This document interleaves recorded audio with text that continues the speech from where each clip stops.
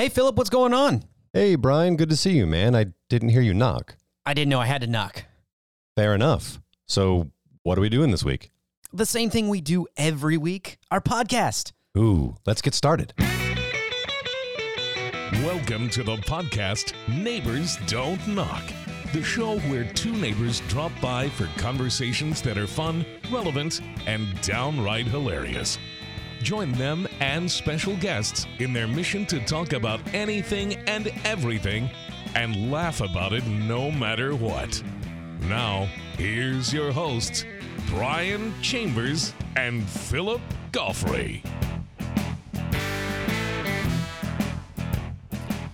Hello, everyone, and welcome to Neighbors Don't Knock. If you're just joining us for the first time, this is the podcast that you find yourself where good friends come together for banter, relevant conversations, just some good laughs. Maybe we need to unwind. Philip. Brother, I'm so glad that you're here. I needed this. I needed to see you. I needed to see our guest. I needed to unwind. I needed a drink. It has been... I love that you want, is it you want me so much or you need me so much? Oh, I love it. I know, we're making my wife jealous. I love it, man. And thank you, by the way. A little shout out to you for stopping by and not recording the other day. It was nice to sit back with you and my wife and just watch a movie. That was fun. I know, right? When you just have to just be there.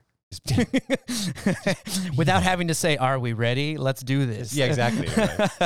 Like, hey, Brian, you're here again. Do I have to get the microphone out? You know, that would, you know what? It's almost kind of reaction now. I should carry one in my pocket. So every time I run into you, I just pull it out and just start talking. Like, you joke. Hey, Phil. I thought about it. I thought about just having one of those little personal ones you plug into your iPhone so it can show up. Hey, Phil. Hey, Brian. Just to look official. Everyone at your office is like, what's going on? I'm expecting a call. Yeah. So what did you do today? And we're rolling. Exactly right. Well, I don't even want to beat around the bush. I'm happy to be here, but I'm very excited for our guest. Our guest today is an incredible actor, Houston native. He's a graduate of the University of St. Thomas, where he began his acting career. After college, had a stint in the Army, so we have a serviceman here. Worked often in local theater until he was cast by Peter Masterson in The Best Little Whorehouse in Texas. First at Houston's Tower Theater, which was recently El Real until it closed down. So if you don't know that, it was right there on Westheimer. Soon to be the Acme Oyster Company from New Orleans. There you go, right? There's history in that building. There's history. And then on Broadway, and eventually in the second national tour of Best Little Whorehouse in Texas. So that's really incredible. He has appeared in a number of films and TV shows. Some of you may have heard some of these. I don't know. I'll throw a couple out. Mad Men, Scrubs, Legally Blonde, Independence Day, Dead Poets Society. I mean, the list goes on. It's just incredible. Doesn't ring a bell, really? None of them? Oh, okay. Well, oh wait, all of them. All of them. That's right. Well, let's get him here on the show. We'd like to welcome Mr. Kevin Cooney. Kevin, welcome to the show. Thank you very much. Good to be here. Kevin, I can't even imagine. Your resume again makes my resume look like I should retire. Are you in here, Houston, right now, full time now? Yeah. We spent a decade or so in New York, and then 23 years in Los Angeles, and about 5 years ago, the phone stopped ringing in Los Angeles. There's this thing called getting older that is not very popular with the casting people.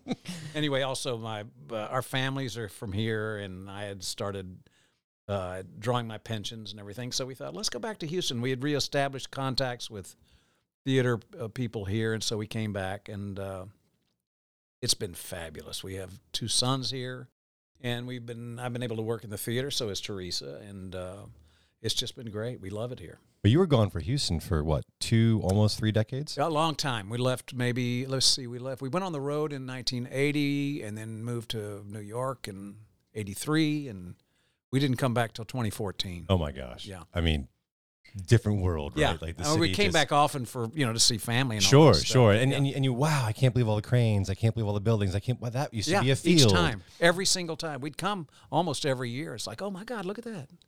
I feel like I drive down the street now, and what Yeah. used to be Yeah. a convenience store is a high rise. Yeah. When did they build that? It happened. I was driving up Montrose just the other day, and I thought, oh my Yeah. gosh, So where that's am that's I? why you never ask an old timer for directions, because you know when you see go turn left where the post office used to be, and then turn right at the phone booth. Yep. It's, A phone booth. what are those? The second that the kind native Houstonian says San Philippi, you know you're done. You know you got to pull That's the plug. exactly right. Yep. Exactly right. They won't know where it always is. You got to pull the plug. Yeah. San Philippi. San Philippi. Like, oh. Yeah, right. And now I don't even know the last time I've actually seen a payphone or a phone booth. They do have a Excluding the fake ones on Kirby. yeah, but I and say they do have the Westheimer. fake ones right there on Kirby, but I don't know the last time I've actually seen a like a landline or anything know. like that. So actually, there's a diner here in town on Westheimer, Avalon Diner, that still has a working payphone. Aha. Yeah, you can still go in. Is it still a quarter? I don't know. My guess is that whole thing is for show, and it's just pick up and dial, and it's their landline now. I would have to think that, right? It can't be really like, Ma Yeah. Bell's phone. Well, that's sitting gotta over there. suck if someone's on the like a business call in the office and some random customer after a couple of drinks just is like, hey. No one answers random phone calls anymore because it's always going to be That's like, true. if you want to extend your auto warranty, please press 1. It just doesn't. Yeah, Doesn't I know. work. It's like if it doesn't say who's calling, but okay. But I've actually answered. Even I'm curious by nature. Like I get those phone calls on my cell phone now, and I see that they're out of state or something like that, and it says something, and most of the time I'm like, okay, this is gonna be crap, and I'm sure someone's either selling me something, some scam or whatever. Let's check it out. It could be fun. It could be fun. Do you ever walk them through it? Oh, when I'm in a good mood. Oh, yeah. Absolutely. When I'm in a great mood, I will take them the whole way until I just rip out the rug from underneath them and all of the hope comes out of Yeah, their I've- voice. I've you done know, that. I've done that. It's like the cruise sales or whatever Yeah. that they're like, or the hotel stays. And Yeah, I like to ask them for their social security number. oh, I like that. I love that. I'm sorry. I'll show you mine. Right. So you were in New York in the 80s. Well, oftentimes when I get those phone calls and I'm feeling a little bit saucy or sauced or both, depending on the evening, I'll get over, I'll be, hey, what's going on over there? And I'll get like Yes. the old school 80s, Brooklyn kind of thing. I'll be like, look, listen, pal, you're going to call me up during my dinner time. We're going to have a conversation. I know. Just- It is a different language when you get there. It's like, say, what, do you know where the Coke machine is? Huh? The Coke machine. Oh, you want a soda? Soda. I had got a guy family. I order- got family up there too. Like in they're in Cleveland. They're not in New York, but they say pop. Oh, yeah, there's a pop. pop or a soda pop or something like that. Yeah, I had a friend order a hamburger one time in New York. And he got a hamburger. All it was a piece of meat between two buns. He said, "Excuse me, could I get some lettuce and tomato?" And so he said, "You want a salad? Order a salad." I love that. Well, okay, so you were up That makes me there. nostalgic for home. That's great. Right. How long were you? Or I guess, better question: which did you prefer, New York or L.A.? Because very different vibes. Yeah, very, very different, and each has its advantages. I think I was more ready for Los Angeles because it's not that much different from Houston. Like, you're always in your car. Yeah. And New York was a little different for us because our kids were little, so we lived up in Westchester County, and I commuted. But I love New York City. But it's one of those places where, you can get rich, but it's real hard to make a living.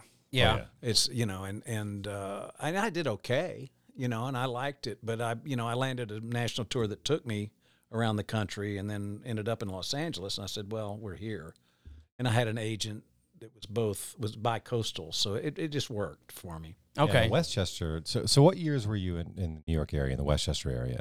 Like 83 to 89, 80, Okay. 90. Yeah. So you saw a pretty ballooning cost curve in terms of cost of living. I grew up Yeah. in Fairfield County, Connecticut, so I was right next door to you. Okay, yeah. And even in Fairfield County, which was always a very, very wealthy area, I grew up in a little town called New Canaan. Uh-huh.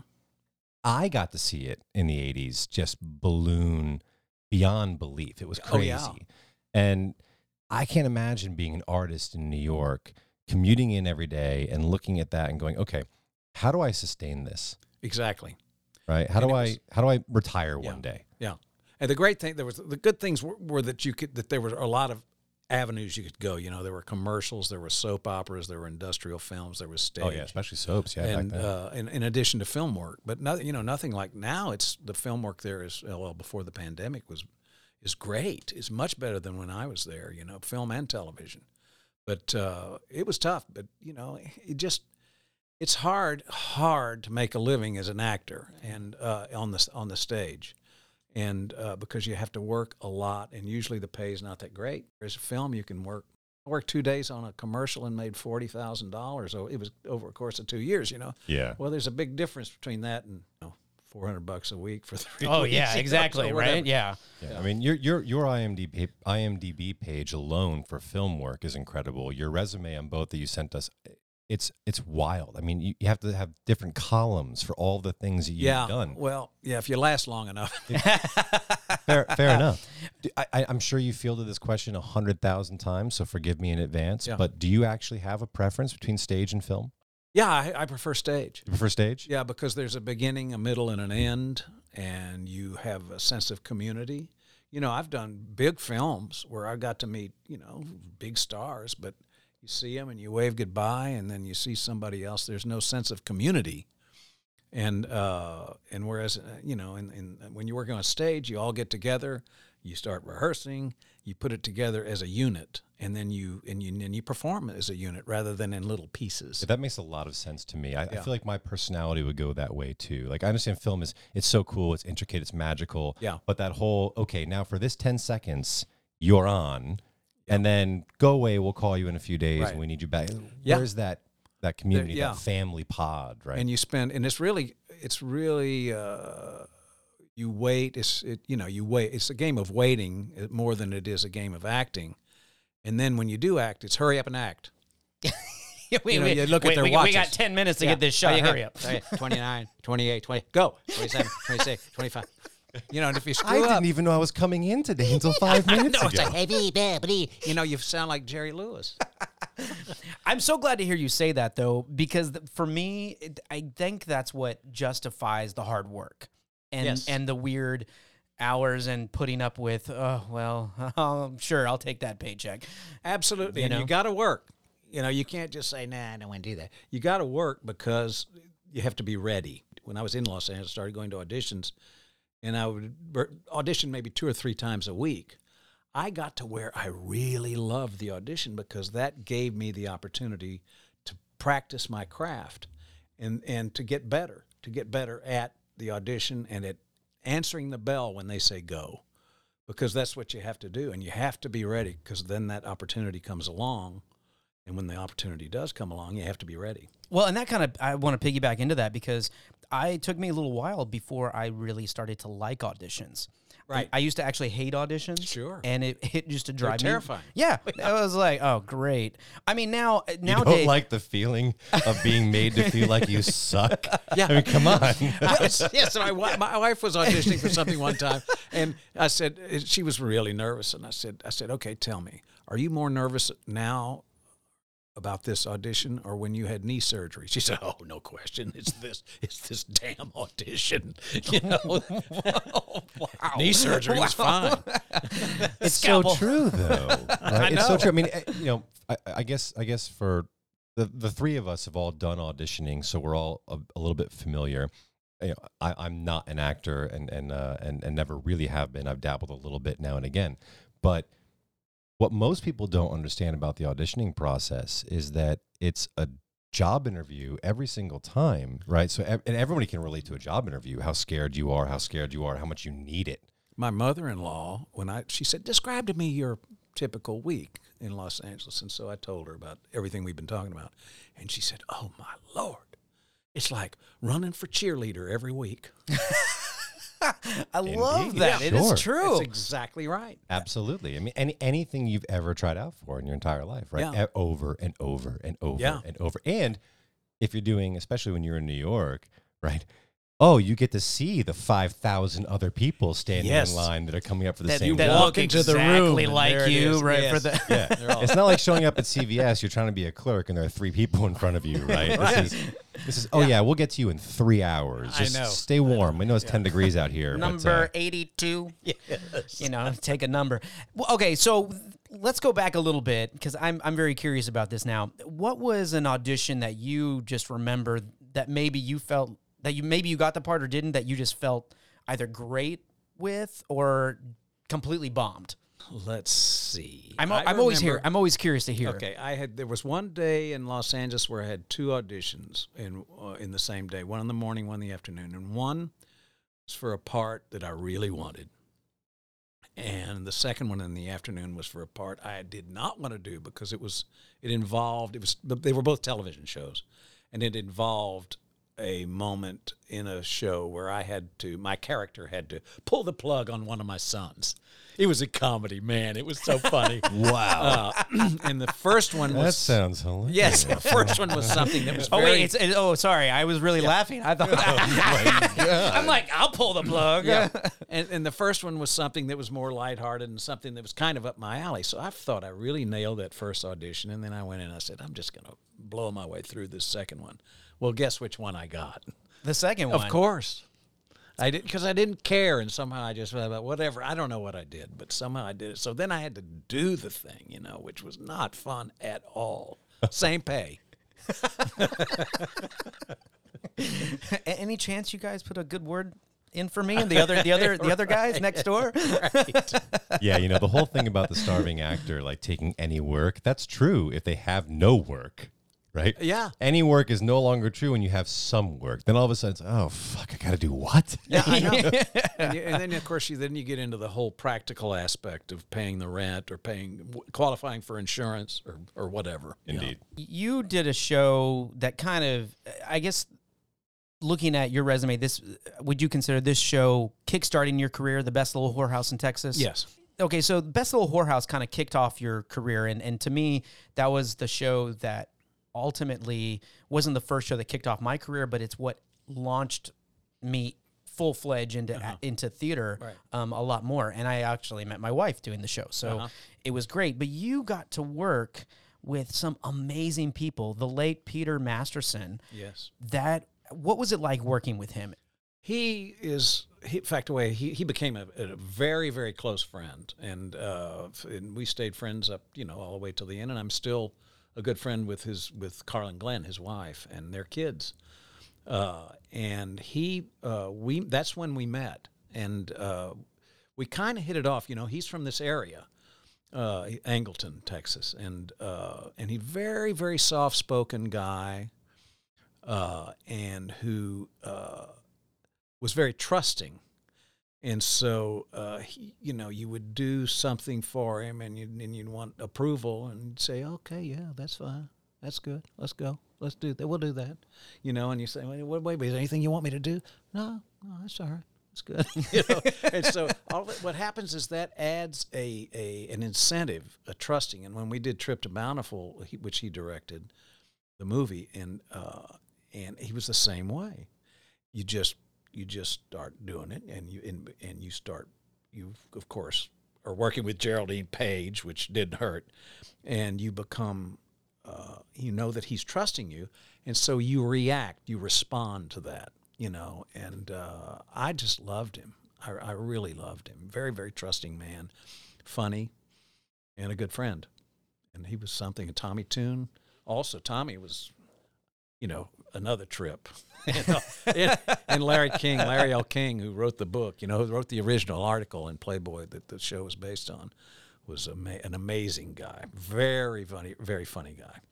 I happen to go down to Angleton, Texas quite often because I'm from a race car family, and my father actually lives here in Houston. He keeps some cars down at that track they built called MSR down there. Oh, wow. Yeah. To be from Angleton and get involved in the arts in any way, shape, that's amazing. Yeah. Wow, that's really I don't impressive. know how that happened. He went to Rice University, and then somehow got involved at the Alley Theater. So he had it somewhere in him. That's magical. Yeah. And when you describe him as being soft spoken, he must be, because everyone down there in Angleton's like, "How you doing?" Yeah, and everything's in metaphor. Oh, yeah. They never speak directly about anything. It's absolutely true. Right. We took a motorcycle to get inspected at some little shop that's been there forever and a day in Angleton, and everyone there, like, it was literally like watching Shakespeare. You're going, okay, I don't know what you just said. It had nothing to do with motorcycles, but I think we're up. So let's pull it into the bay. Yeah, it was. Yeah, the guy, he's sitting there with a wrench, and he said, "Well, that dog won't hunt." And I guess, Pardon me? I don't see a dog. Yeah, I would be the guy looking. I'd be like, Yeah. See, I'm sorry. I'd be the guy screwing with him and be like, well, then let's shoot it Yeah, right. and see what that means. Yeah, just see what comes of it. And again, that would be a comedy show in itself. Watching you, The whole you place mess just with him, stops. and just me, baffling idiot, walking around. Right. I don't. Do you see a dog, Philip? I don't see a dog. I just see you looking under shit. That'd be great. Okay, so and again, for our listeners that don't know who Peter Masterson was, he wrote the book for the Best Little Whorehouse in Texas. So the fact that you got to work with him, amazing. Now, you've done the show several times here in Houston. I mean, obviously, you were on the second national tour. Right. And you played Melvin P. Thorpe originally. Actually, originally I played the governor, Oh, the governor originally. Okay. Yeah. And then on the tour, Melvin P. Thorpe, and on Broadway, Melvin P. Thorpe. okay. And it wasn't until Roger Raby, who was our production stage manager for the national tour, from here in Houston, called me and says, "Would you like to do Whorehouse? Because Tuts is doing it." And I said, "Yeah." He says, "What part do you want to play?" I said, "Well, the only part I want to play is the sheriff now. I'm the right guy for it now." The He best, says, "You got it." one of the best roles. Actually, there's so many Absolutely. roles, but to me, the sheriff is a role I It's hope. his show. Yes. And Good Old Girl, one of the best, outside of Hard Candy Christmas, Yeah. one of the best numbers in the show. Carol Hall, what great songwriter. So yes, and I actually saw you in that here in town, and you good. you were fantastic in it. I loved it.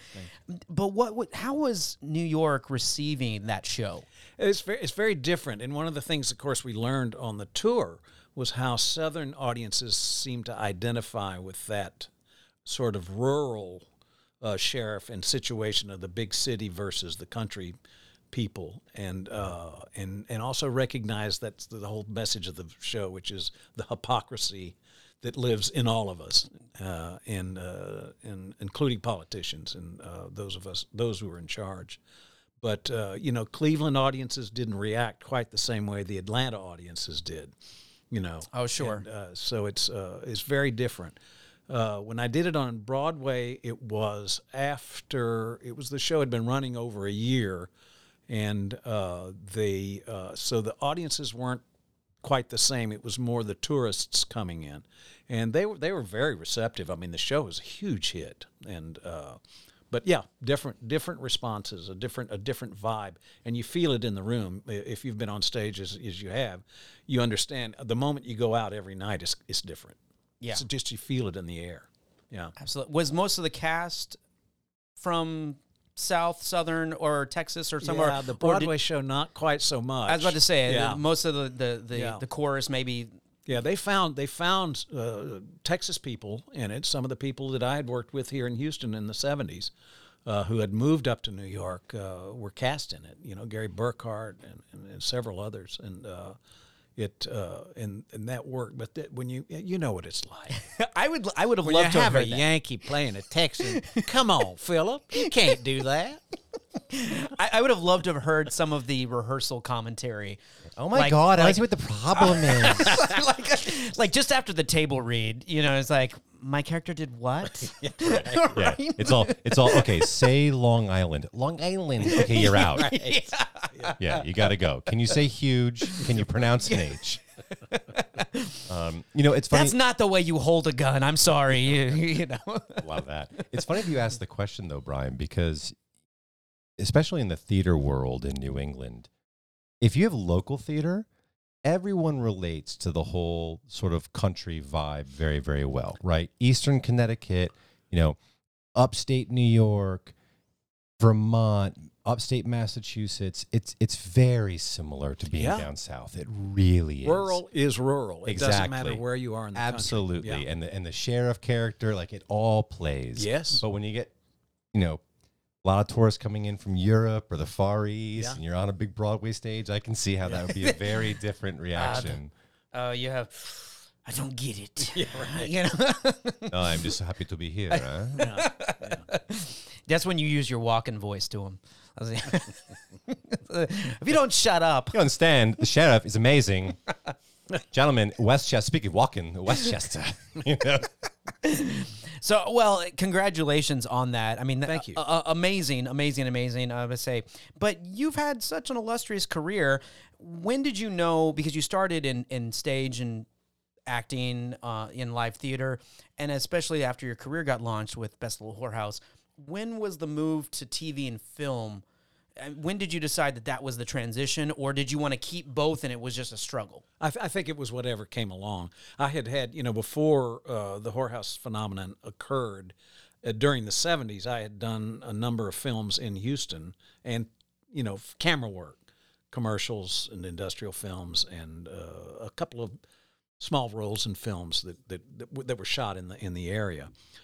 So I had a bit of a resume, and when I got to New York and found an agent, I started going out on things. Got a Law and Order, which everybody lives in New York who has a SAG card doesn't Law and Order. But it's like, in fact, I read a resume That's one amazing. time where someone said, I'm going to laugh now. Every I time know. I read a bio now. I know. I read a bio one time and it said Joe, or whatever his name was, is the only actor in New York who has not been in Law and Order. But That's fantastic. So basically, Law and Order was like They the- rejected him.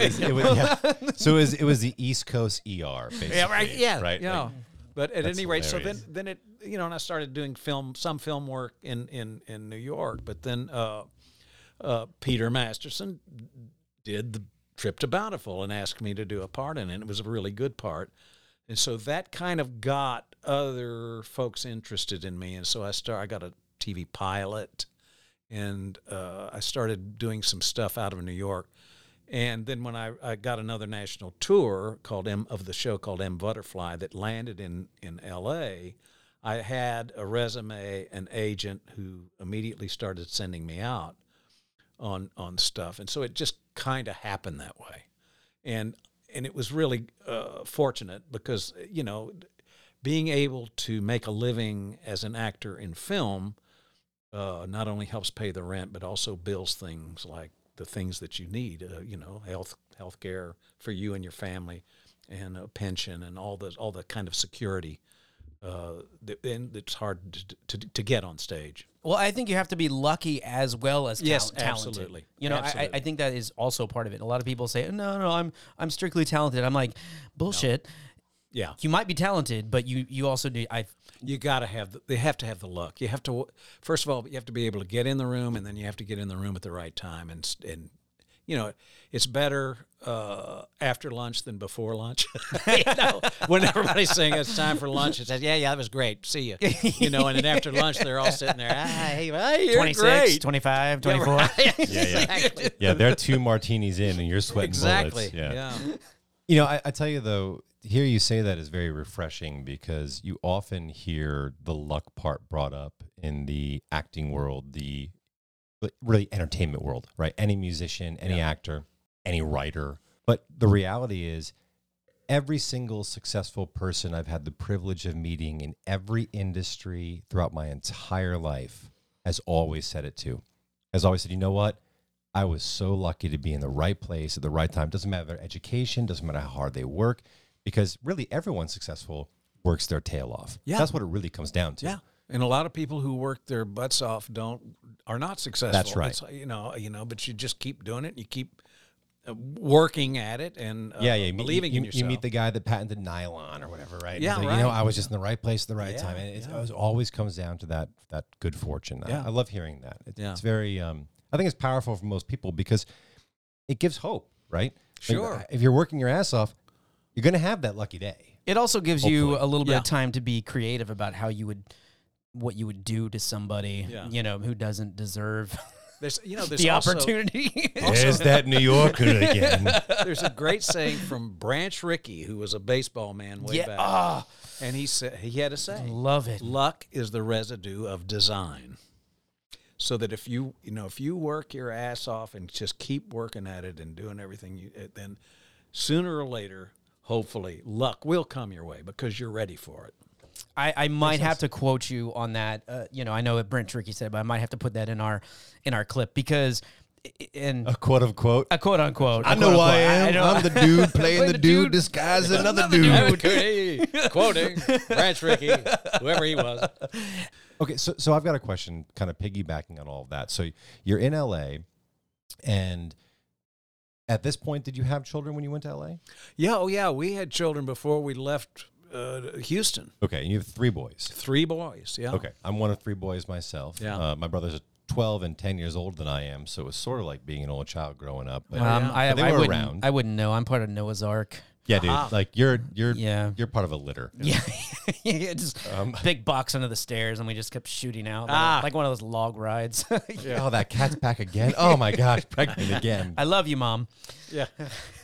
Mrs. Chambers. she nothing does but love. love. She does listen to the show. Nothing but We'll love. decide if we keep this in or not. But Yeah, right. Yeah, but 3 boys is interesting. It's I don't want to say it's self-sufficient because you always have to wonder what they've done, right?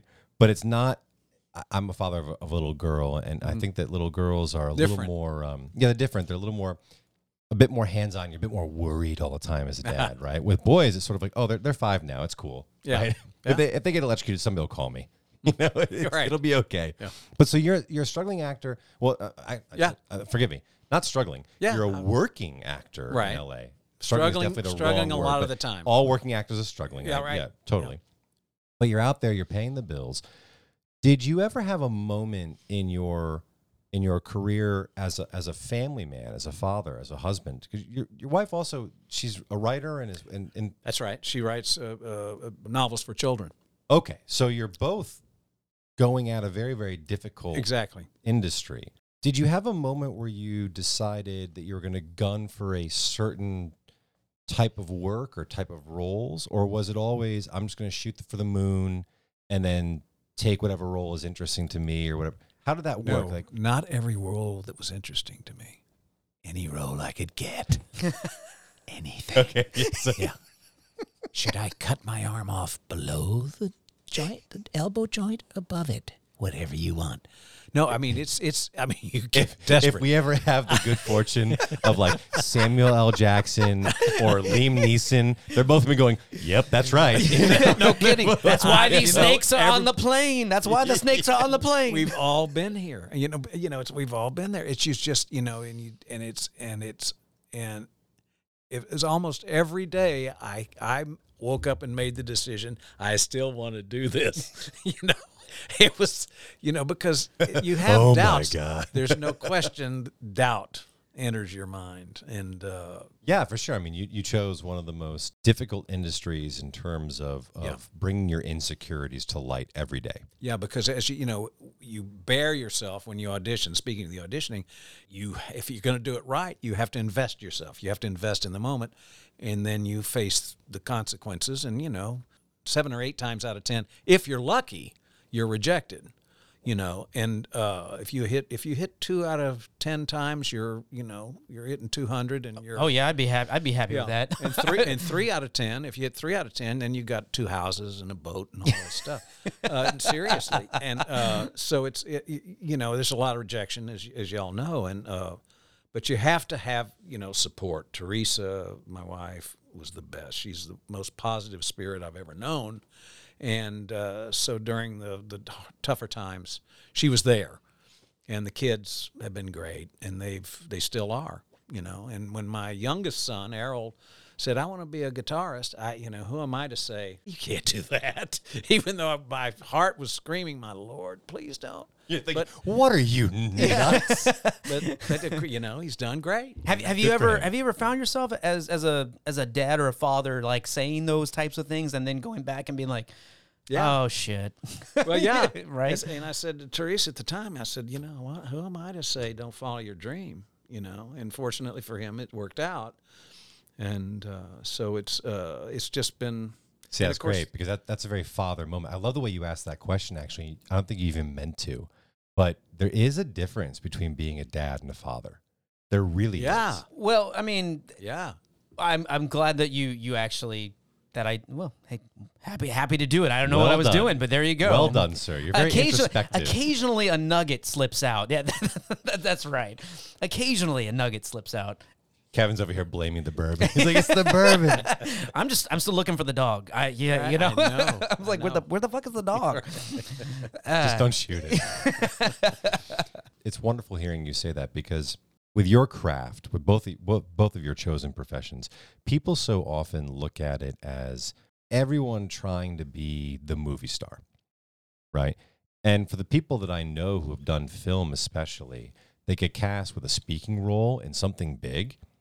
It's hugely successful. It's hugely successful because they're up against 1,000 people, 2,000 people, whatever it is. And then you go to the movie theater and it's like, hey, Dad, there he went. It was so funny. I was, when we first moved to Los Angeles, we had a mailman, and I don't know how this happened, but our mailman in Los Angeles was from Memphis, Tennessee. And so the second day we were in this house we were renting, there's this knock on the door, and I open it, and he says, "Hi, Kevin."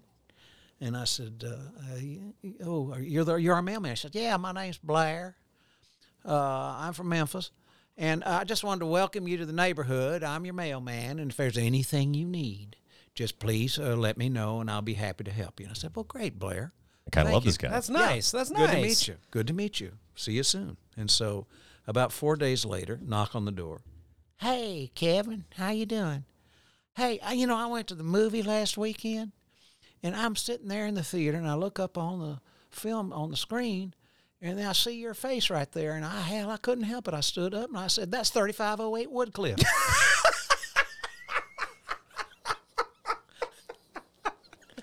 Oh, my gosh. Honey, it's time to move. I know. You're like, great, Kevin. Did you give him the gate code, too? And my social security number is. Oh, that's awesome, though. I love that. That's actually kind of beautiful. Yeah, it's good. So it's some people call it the "there's Kevin" moment. I've had those moments. Yeah. I know what Blair's going through. Yes. I really do. Of course, I wasn't in a theater and shouted out where you lived, but it's just funny. Okay, question. Have you ever been at home or somewhere and where you come up on the screen and you just leave it up there to watch yourself? Oh gosh, yeah. But the first few times it's like you can't bear to watch. It's painful because you think, oh. But it's I like to study it. I like to say, I could have done this or I could have done that, or hey, that wasn't too bad, that kind of stuff. So you critique. So you're very critical of yourself. Oh yeah.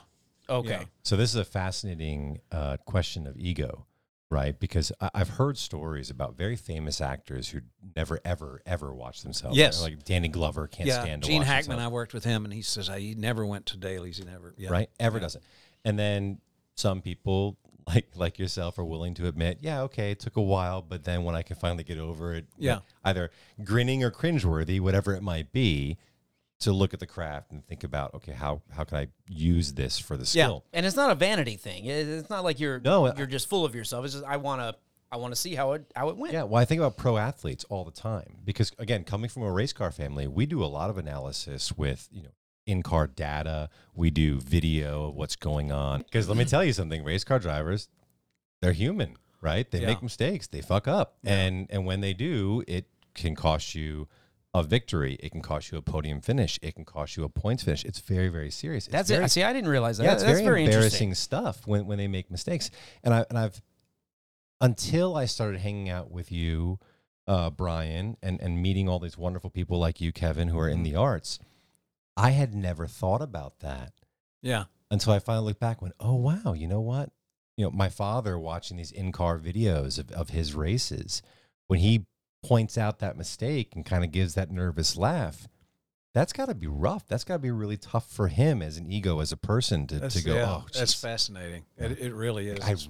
It's not just go out there and turn left a whole bunch of times. Oh, no, not at all. Of course not. But it's a craft like anything else. Yeah.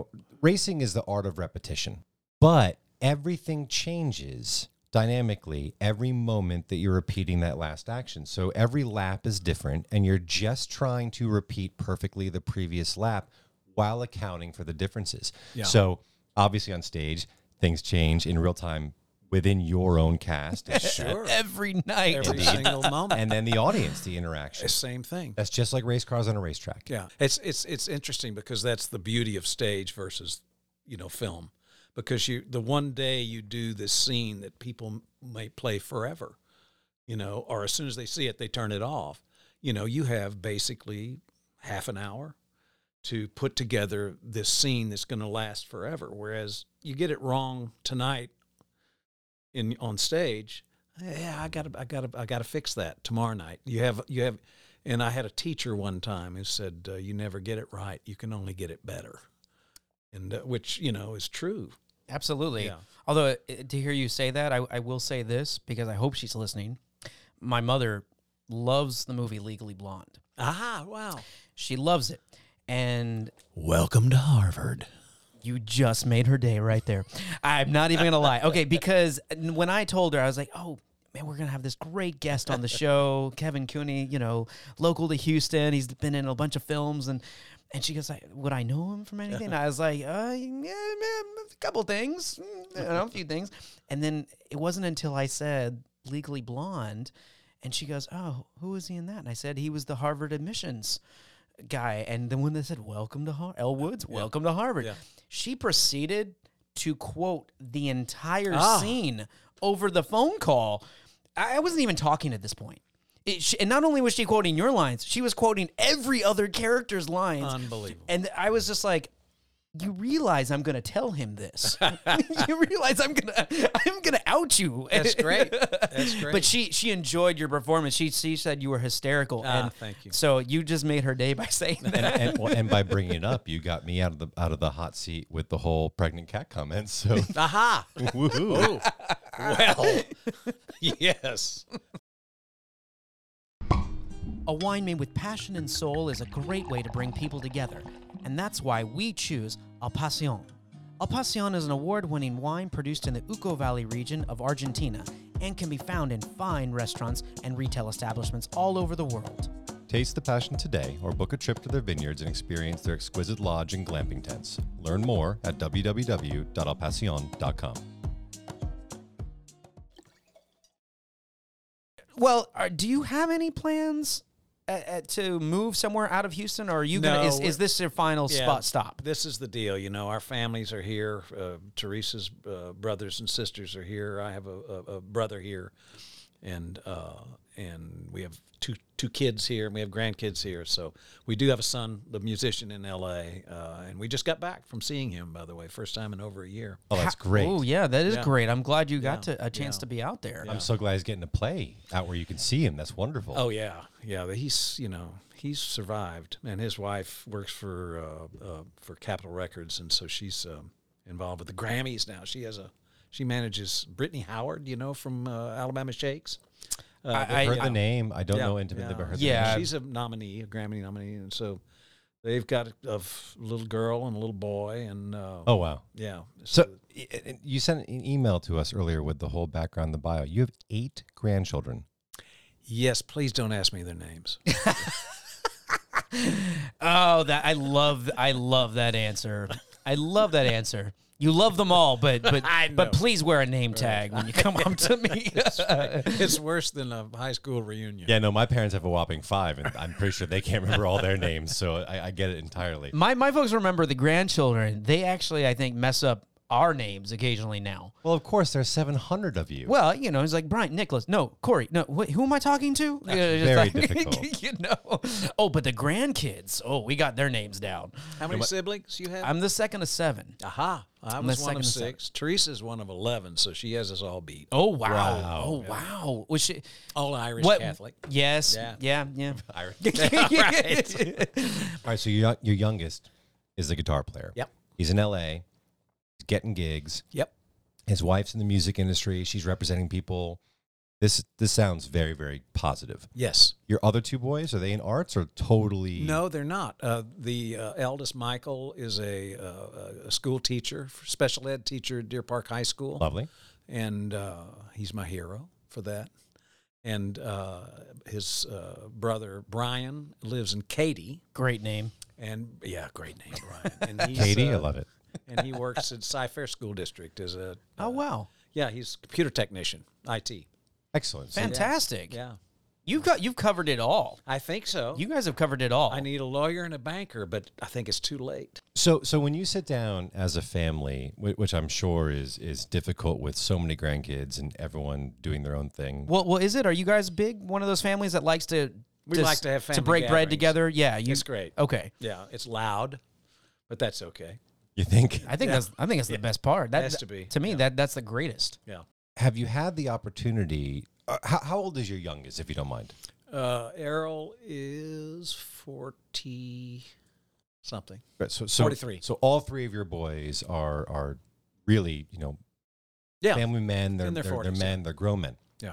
Have you had the opportunity to sit down with them as adult men? Absolutely. It has Well- been one of some of the most wonderful things about having grown children. Yes. Yeah, and have you had a chance to chat with them about how they felt growing up with a family in the arts and an acting father? And No, I've been afraid to ask.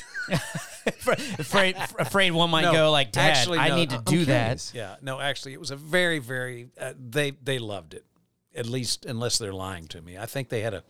Yeah, they Dad, had it a was great great. time. Well, we Great never homeschooled knowing. them.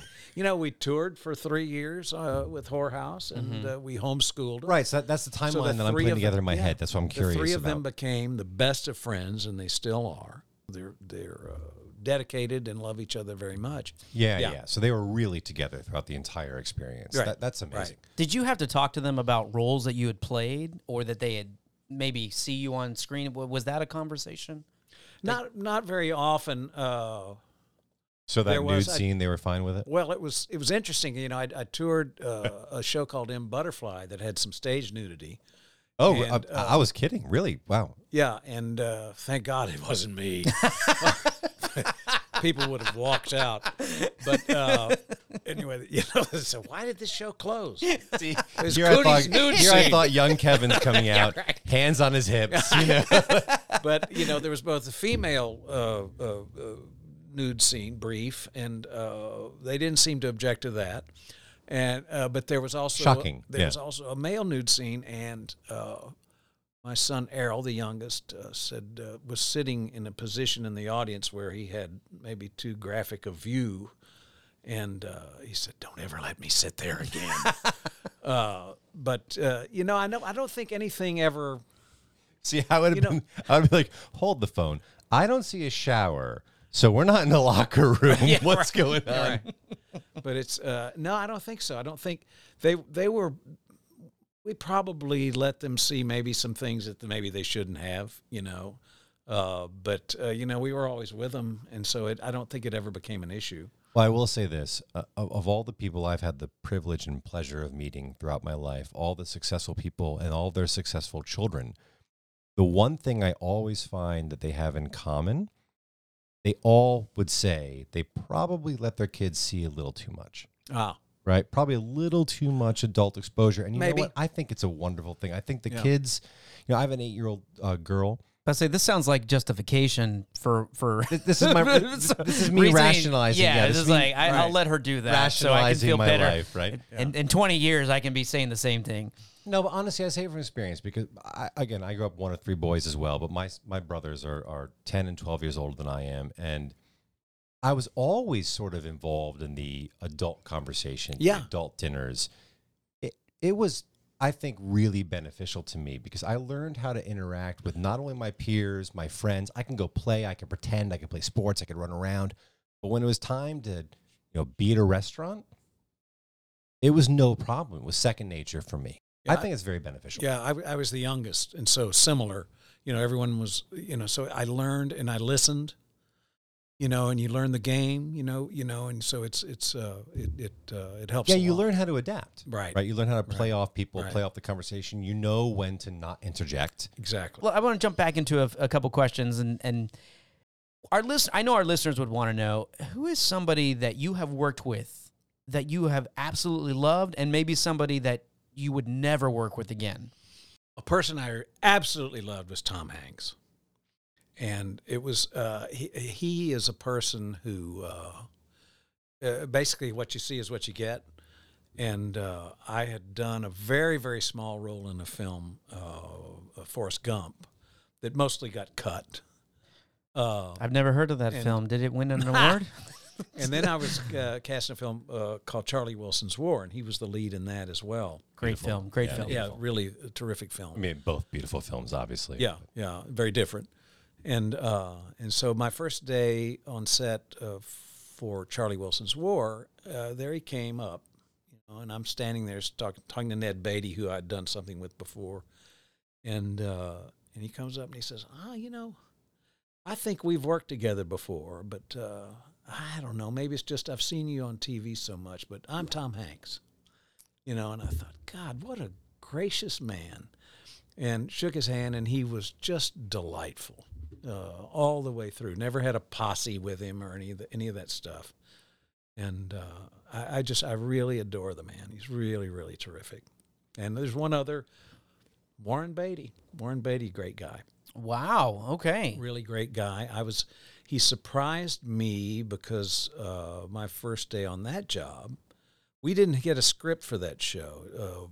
Bulworth is the name of that movie. Oh yeah. And, I forgot Warren Beatty was Bulworth. Yeah. He directed it and wrote it and starred in it. And so the first day I worked on that, he came up to me and he says, "Oh, hi, how you doing? Thank you for doing this."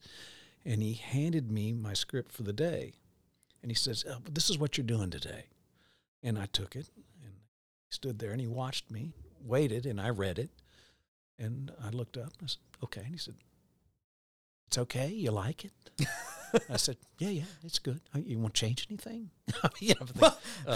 Looks fine to me.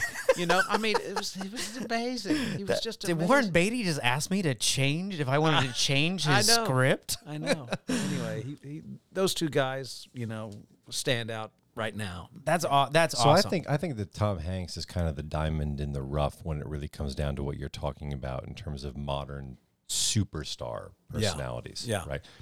One of the things that really stood out to me at a very, very early age was how willing he was in a very public light to talk about his shortcomings. Oh, yeah. And I thought that was fascinating because nobody was doing that. We're talking the 1980s. Nobody was doing that, right? Nobody was doing the Dave Letterman show and being like, oh, you know what? I really need to work on this. Yeah. And Tom Hanks he was right there. But I'm going to modify the question.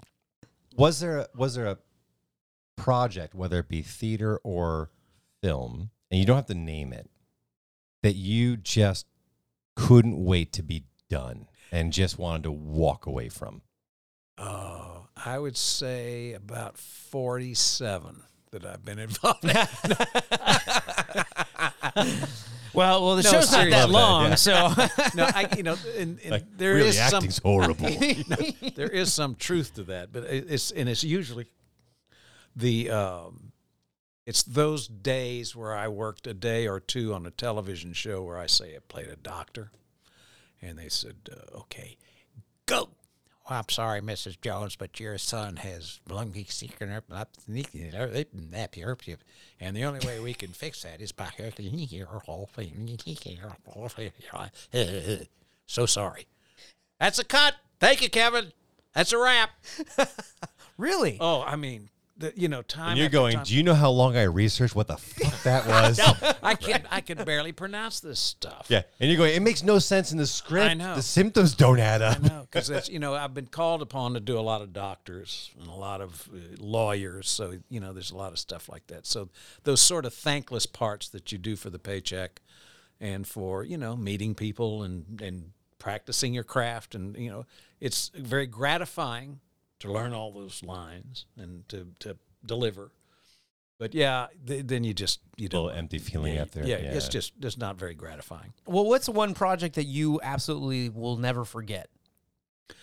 There have been a lot, Trip to Bound. Anytime you work with Mike Nichols, I worked with him on not only on Charlie Wilson's War, but Primary Colors. It was just delightful. And anytime you work with that kind of talent, Dead Man Walking with Susan Sarandon and Sean Penn was an amazing experience in Baton Rouge. And so funny, that particular movie, I was in Baton Rouge, and I went to the set, and it was supposed to be the governor's. I played the governor based on Edwan Edwards, who was one of the governors there, and his name was, I don't know, I can't remember I think my name was Pete Peterson or something like that. But I went in, and here was in my office 2 giant oil paintings, and on the right there was Louis XIV, and on the left was me. This huge, as big as this wall here. Did they get it right? And I said, "Can I have that?" "Oh, yeah." I said, "Can I take that home with me?" I said, "Yeah." Well, I said, "Wait a minute, I don't think that fits in the overhead compartment." Do you still have it? No. They said they'd send it to me, but they never did. Oh. Yeah. That'd be the greatest gift that Yeah. someone could get you now. Yeah. Now we know what to get you for Christmas. Yeah. Full life-size portrait. I tell you what, I'm happy that you bring those films up, though, because there's so much of cinema, in my opinion, that's being lost from the 80s and the 90s. Yeah. It's just kind of falling into this weird ether where it just doesn't You're right. exist. You're right. Right? It's strange. Yeah. Do you still receive things from the movies? Residuals. Yeah. Yes, I love them. Yeah. I'm about to say. So that's the acting version of mailbox money? Yes, I it's assume? absolutely the same thing. And it's, yes, but I also get comments, it's really interesting, on the social media, you'll get somebody say, "Hey, I just saw you on such and such," it's really fun to hear that kind of thing. And of course I've developed friendships with people that I've worked with, and but it's I don't regret it one bit. It was wonderful, and I was very lucky, and thankfully we got through it. It's good to hear you say that. I actually was in Memphis about to do an audition and was in the hotel and saw you on an episode of Scrubs. Yeah. So it was just That's like amazing. Yeah. I was just like, oh. I have a friend who was in Paris, and he turned on the TV, and it was Trip to Bountiful, and it was me with a French dubbed over.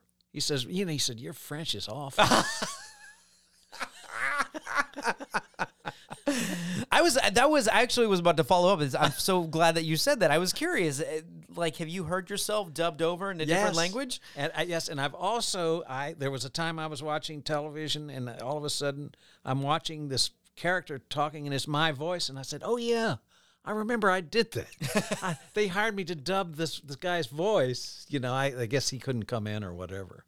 That's very strange. That's too. very to hear your bizarre. voice coming out of someone's mouth is ooh. Now, have you done voiceover? Have you done any voiceover Not much. stuff? Not much. Okay. No, it's that is a tough game to get into, especially in L.A. and New York, because all the stars are doing it. And so, it's almost like some kind of vanity thing. Oh, we got Brad Pitt to do our campaign, Yeah. Yeah, but And when the how many people pandemic hit- recognize Brad Pitt's voice? Who's that? I don't know. We're Tom Hanks. Yes, Yeah. you recognize Woody. But don't you play that game sometimes? You say, "Hey, wait a minute, is that Sam Elliott?" Of course you do. I do, but Yours. But it's the ones that I always end up playing that game with is when they're more recognizable. Like you say, like Sam Elliott. I'm like, oh, Right. that's got to be, Yeah. Or, oh, that's Kevin Bacon. I know that voice Yeah, anywhere. yeah. But you hear, I don't know, pick an actor, Brie Larson or something, I would not have known that was her. I know. Right? And that's where that word vanity comes in. It's because, hey, we got so-and-so to do that voice. And it really doesn't make that much difference. What advice would you give to somebody that's going into acting today? Can I give you a quick story? Oh, no. Please do. It's so interesting. My friend Brian Herskowitz's dad, Mickey, who's still here in Houston as a writer, has ghostwritten a lot of books, particularly autobiographies, and one was for Betty Davis, famous actress. And at one point, he asked Betty Davis, Ms. Davis, if you were able to have a conversation with any young actor who came to Hollywood, what would your advice be to that person? And she said, always take Highland, never take Sunset Boulevard. No one will. I'm writing that down right now. Hang Well, on. actually, I'm literally I writing. know Never LA and I know take Hollywood and So, yeah. Sunset I get it. Boulevard. You know the shortcut. Anyway, no. What I would say is trust yourself, and you have to have some kind of anchor, whether it's a domestic partner or some kind of a church affiliation or an organization, AA, whatever, something that you have as an anchor, because the tough times are really tough, and and you have to have a way to survive those.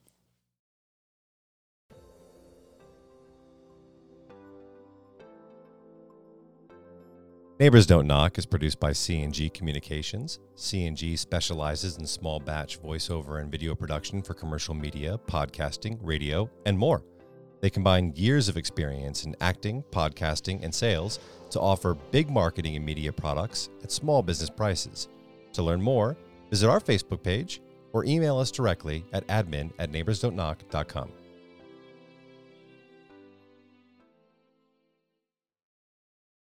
In your bio, you have a stint in the Army. Correct. Correct. Okay. Every time I've come across a stint in a military bio, there's something to it, right? Was this voluntary or involuntary? It was involuntary. It was involuntary. It was involuntary. Yes, yeah, I know. It wasn't after Pearl Harbor. Hey, first and foremost, I I was thank you for drafted. your service, but you were drafted in. Drafted 1968 during the height of the Vietnam War. Okay. Now, I mean this sincerely. I really, really do thank you for your service because, I think it's tremendous. And I've had the privilege of meeting so many people who were drafted into that horrible situation. Did you go? No, I went to Korea. It was I ended up being, as we called it, chairborne. I was a clerk, and I was just lucky again. And I showed I guess a talent for numbers or whatever, and so I ended up in the finance corps in Seoul, Korea. So I spent a year there. 1 year in Korea. Yeah. How was that experience? I mean, what was it like to find out that you've been drafted? It was terrifying, and I had fallen in love with Teresa, and we were planning to get married, and so I went into basic training not knowing what was going to happen. We planned to marry, and we did that fall, that September, in '68, and then a year later we had a baby, and he was born while I was in Korea. I was fortunate to come back for a 30-day leave when he was born, and I made it. It was nothing to it. I was just basically a clerk in Korea, and then came back. And it was one of those things where at the time that was the last thing I wanted, and I hated it. Although it was tolerable in Korea because I was mainly with some people who were talented and had some. I wasn't carrying a gun or anything. And But you had to go through basic and all of that. yeah, right? that wasn't So it fun. But at any rate, I made it, and I got back, and then I had the GI Bill, so I was able to get to get my master's as a result, and so it worked out. So in the end, I would say, well, I'm glad I did it. But a lot But of you people- wouldn't wish that to go back. You wouldn't want no. Okay. And there are a lot of people I know who died during that conflict, and that was it was ugly, it was bad. Have you had the experience of having young people talk to you about wanting to voluntarily go into armed services? No. Okay. No, I've never, anybody who has asked me who would ask me, although I don't think anyone has said, "What's your opinion? Should I do this or not?" I would say, I'd really think long and hard about it, especially if you're going to be involved in the Middle East and which is basically what you're going to do.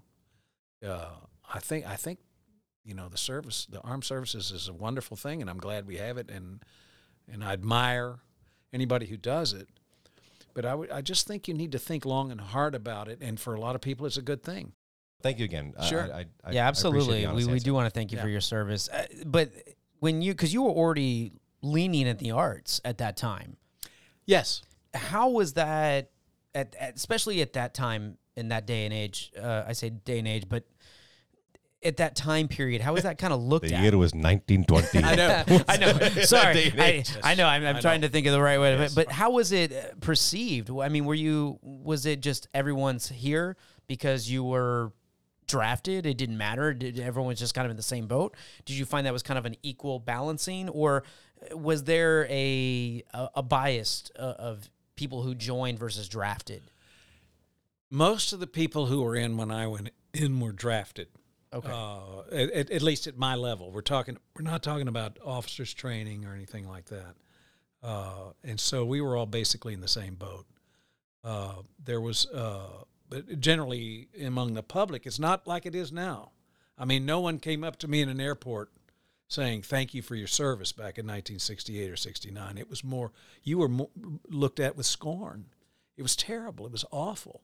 And the only reason I wore my uniform in an airport is so that I could get military standby rates on airplanes, so I could get home to see my wife and family. Yeah. And so Peace it and was- love revolution, and you're the baby killer, right? Is that all of the that, whole- all of that, it's- because people were opposed to that war, and so they thought I was part of the problem. And of course, I wasn't. I was just doing what they told me to do. Do you feel like it made you stronger as a person or as an Absolutely, actor? yeah, no question. And it's in that experience, it's one of the most important things you have to have as an actor is empathy, and learning what empathy is, and feeling it for yourself and feeling it for others. And that's the only way you can survive as an actor, to how you can play a character that may not be quite the kind of person that you would admire or whatever, is to understand what's going on, and so yeah, there's no question. It was a big thing for me. Well, have you ever channeled your experience into a character? No, but I really would love to. Teresa's working on a show that hopefully she'll get to sometime, based on the life of her father, who was a World War II Marine and a South Pacific veteran, and she has a lot of recordings of him because she wants to write a book on his life, and now she wants to write a play. And she's talked to Philip Lale about it at Fourth Wall Theater, and I'm hoping that she gets it done, because because I'm right to play her father right now, the older man who's recalling his experiences during the war. That'd be lovely. What is her hesitation? Just getting the funding, or No, it's writing it. Ah. It's hard to write. the actual work? Yeah, Yeah, it's hard. I understand. And you need time, and you need, there are lots of distractions and everything. So she's dedicated, and she'll do it. She's very talented. She's done it a lot. She's written 8 books, and I'm hoping she gets there. It'd be great. Well, now, is there anything you bring up this possible project? Is there Right. anything that is in the works? I know we've had to put life on hold for a while, but is there anything you have your eye on? No, I mean, I'm very anxious to work at AD Players again, because I love that atmosphere there, and I love Jake and Kevin Dean in the group, and Jennifer Dean, who directed me and Jake in Tuesdays with Maury, and I love Tuts.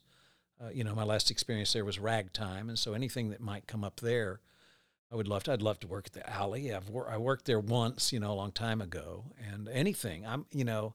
Main Street. I love Main Street Theater, and I would love to work there, or Fourth Wall.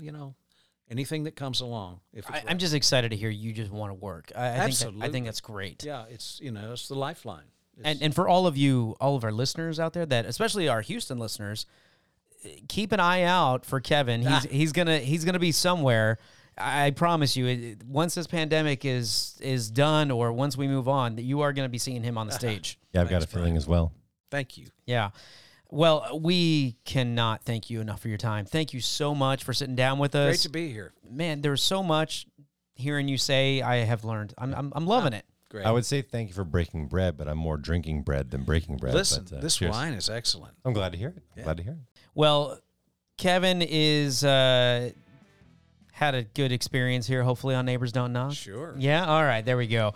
That's what I like to hear. But you guys can catch new episodes every Friday with Philip and myself. If you've missed some episodes, hey, go back, wherever you get your podcast. We're on Spotify, Stitcher, Apple. Indeed, and check out the full episode description to see everything that Kevin has done and what he's working on currently. It's really, really fun stuff to go back and realize, oh my gosh, I know that person. That's right. But we'll see you guys next week. Peace. Out.